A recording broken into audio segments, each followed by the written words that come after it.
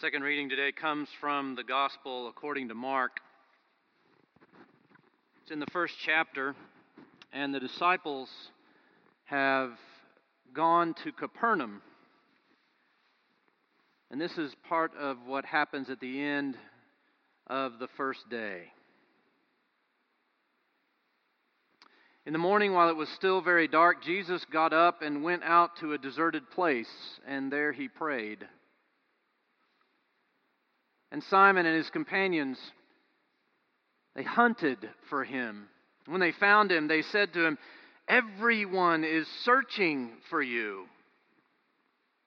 And he answered, "Let us go on to the neighboring towns, so that I may proclaim the message there also, for that is what I came out to do." And he went throughout Galilee, proclaiming the message in their synagogues and casting out demons. The word of the Lord. Thanks be to God. Join me in a prayer.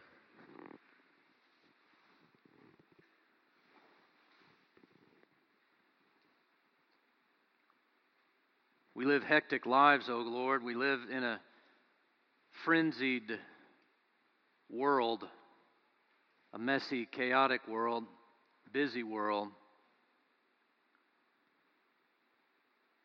We feel handcuffed to our schedules. We're pulled in many directions.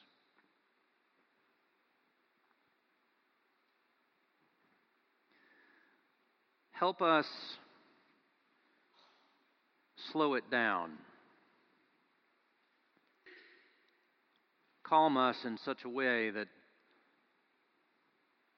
we might actually hear what you say to us this morning.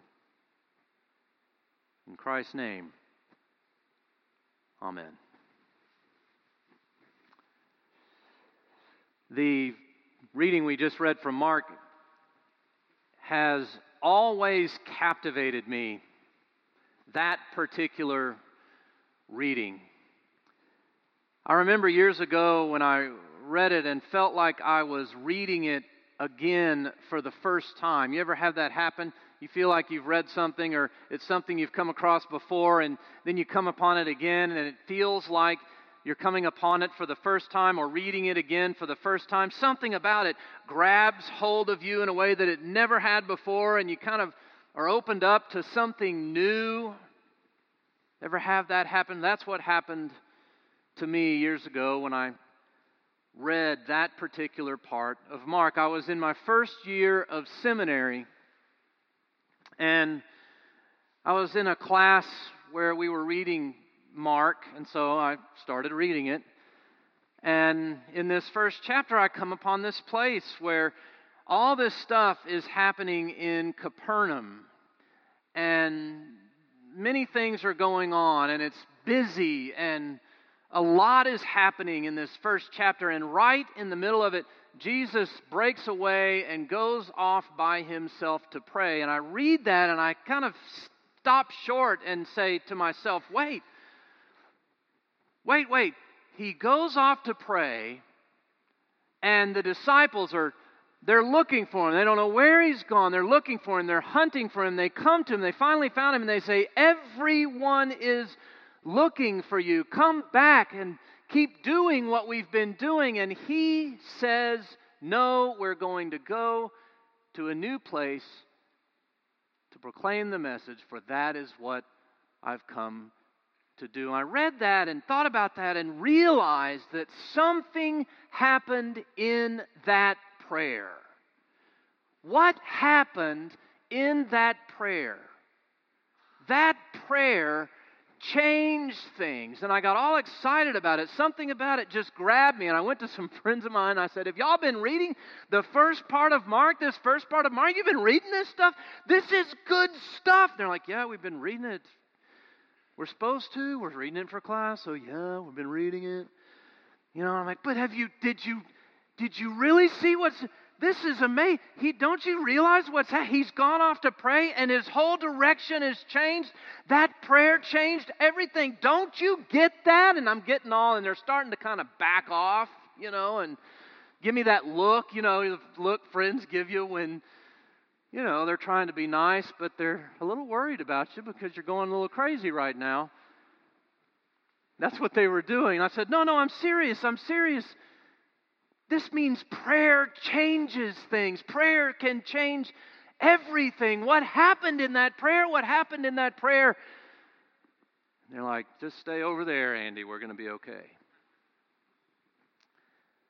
Whatever it was, something about it just grabbed hold of me, and this story has clung to my side ever since. Where did he go? What did it look like? Was the wind blowing? Did he feel the Spirit? What happened in that prayer? I've always been captivated by this one little piece of Mark. Mark tells us that Jesus and his disciples go to Capernaum. This is what happens a few verses prior to what we just read. They go to Capernaum. And on the Sabbath, Jesus goes into the synagogue to teach. And Mark says that they were amazed at his teaching, just floored by this guy. And the word began to spread. And from that moment on, things began to get busier. This whole piece of Mark is one 24-hour period. From the moment they left the synagogue, they go back to Simon Peter's house and they see Peter's mother-in-law who's got a fever, and he goes in, he places hands on her, and Mark tells us the fever leaves her, and word just spreads like wildfire. And the disciples, they go out and they find anyone they can find, all who are sick. They bring all who are sick in just one day. Crowds of people gathered at the house. They were pressing in on the door. Things could not have started off in any more successful a way than that. This is exactly what they were hoping for, that things would catch on, that Jesus would hit the big time. And right in the middle of all that stuff, right in the middle of all that chaos and all the newfound fame and the spreading word, what does Jesus do? He does the unthinkable. He does what we struggle to do. He leaves the crowds, leaves the popularity and the success. He goes off by himself. He prays. He rests. He slows things down. We don't ever do that. It never feels like we ever do that. Not really. I happen to think that the reason that Jesus was able to be so playful and creative in his life and in his ministry and with people is because he did things like this. One of the reasons that the apostles were able to be filled by the Holy Spirit, I think, is because they did things like this. They lived that kind of life. They lived it at a certain pace, a certain rhythm that allowed them to be open to things right in any given moment. One of the reasons why I think this story has stuck to me for so long and grabs hold of me in the way it does is because I don't think I live that kind of life. I don't think we live that kind of life. We live life in the fast lane. We don't know how to slow down. Dr. Jacob Hammond, who I've been referring to in this series because of his work on playfulness, recalls a time when he was in New York, when he was working in New York. He says, I remember watching people literally sprint to Pennsylvania Station in order to catch a crowded commuter train and not have to wait for the next one. And often I was one of those people. We want things now. We're used to having things now. We want overnight shipping. We want fast internet access, fast processors in our computers. We want constant alerts on our smartphones. We want emails and text messages answered yesterday. Why haven't they gotten back to me? I texted them 5 seconds ago. Where are they? Why can't they get back to me? We live life in the fast lane. We have successfully created a world where getting there has become more important than who you meet along the way. It's no wonder we're dealing with such violence in our nation. As Eric Schlosser puts it, we've become a fast food nation. We're obsessed with speed.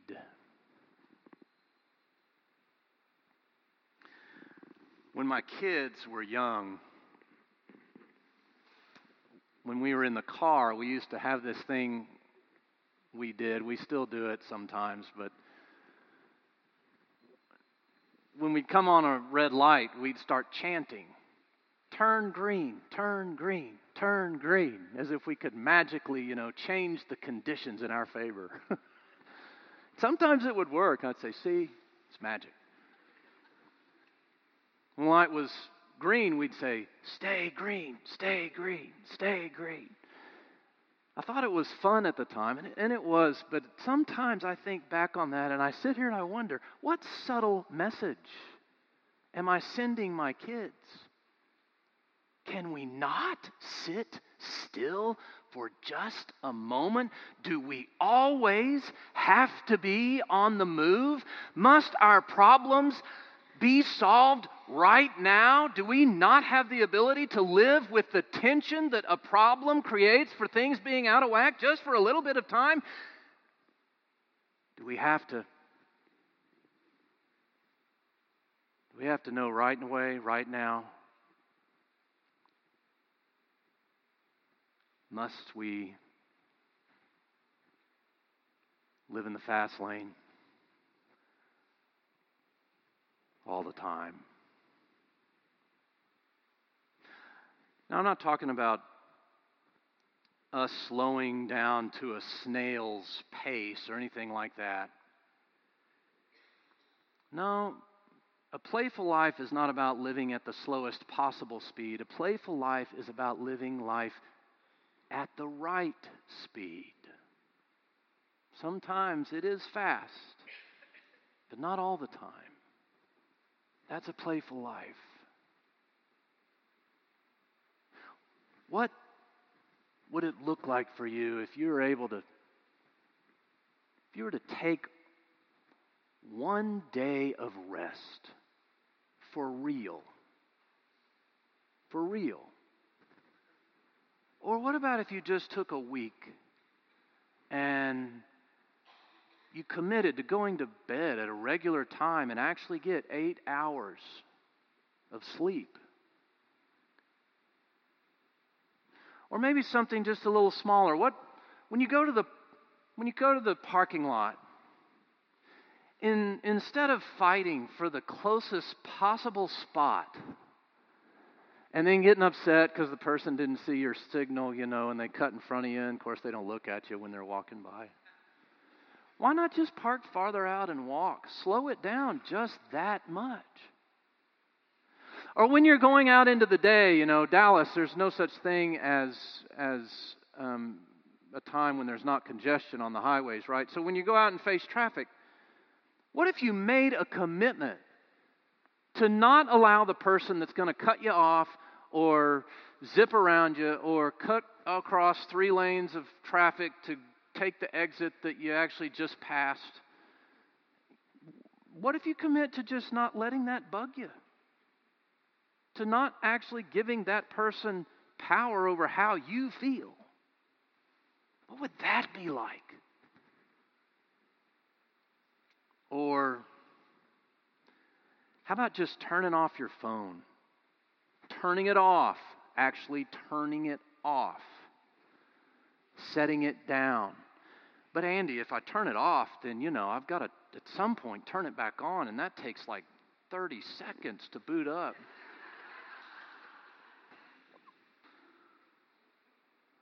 How about chewing your food before you just scarf it down? We do that. We barely even know what we're eating. We're just over a month ago, I attended a spiritual renewal retreat. It's paid for by our denomination. It's called Credo. It's for pastors. And I get there, and I look around, and all of us just have this cockeyed, kind of cross-eyed look, like I'm on leave from my busy church, where I'm so important, or that kind of just look, and we just look frazzled. The group just looks disheveled. And one of the leaders at the conference was a nutritionist. And on one of the nights when we had dinner, she did an exercise with us. She had us slow down our meal. And what she did, before we got different courses, and before we could take the next course, she would give us the backstory and all of the steps and the process that happened and all the energy and everything that happened from the moment that what became food started. So if it was grown and harvested, if she knew where that came, she would tell us it came from here and it took this amount of time to grow and this amount of time to harvest and this amount of time to, and these are the hands that prepared it, and then it went from there to this place, and then it's gone from there to this place, and then named the people in the kitchen who spent the time to prepare that particular part of the meal, and she gave us every detail she could, and then we gave thanks. And then when we ate it, we were not allowed to swallow without chewing it for at least 20 seconds. 20 seconds. Now that doesn't sound like much, but let me tell you, it felt like an eternity. I felt like a cow chewing cud. When I heard all that, when she started all that whole thing, I have to admit, I have to confess, I rolled my eyes and I just went, oh God, this is one of those touchy-feely deals where you're supposed to get in touch with the earth and all the bleh. But I also have to confess that when I do that, it's often code for saying I really should do it because it's out of my comfort zone. You want to grow spiritually? Do something out of your comfort zone. Do something that feels awkward and weird. You'll grow spiritually. That meal felt different. It felt spiritual. It felt playful. It felt whole. Things could not have been going better for Jesus and his disciples. It was a home run first day in Capernaum, and yet in the middle of all of that chaos and all of the crowds, Jesus does the unthinkable. He goes off by himself and prays.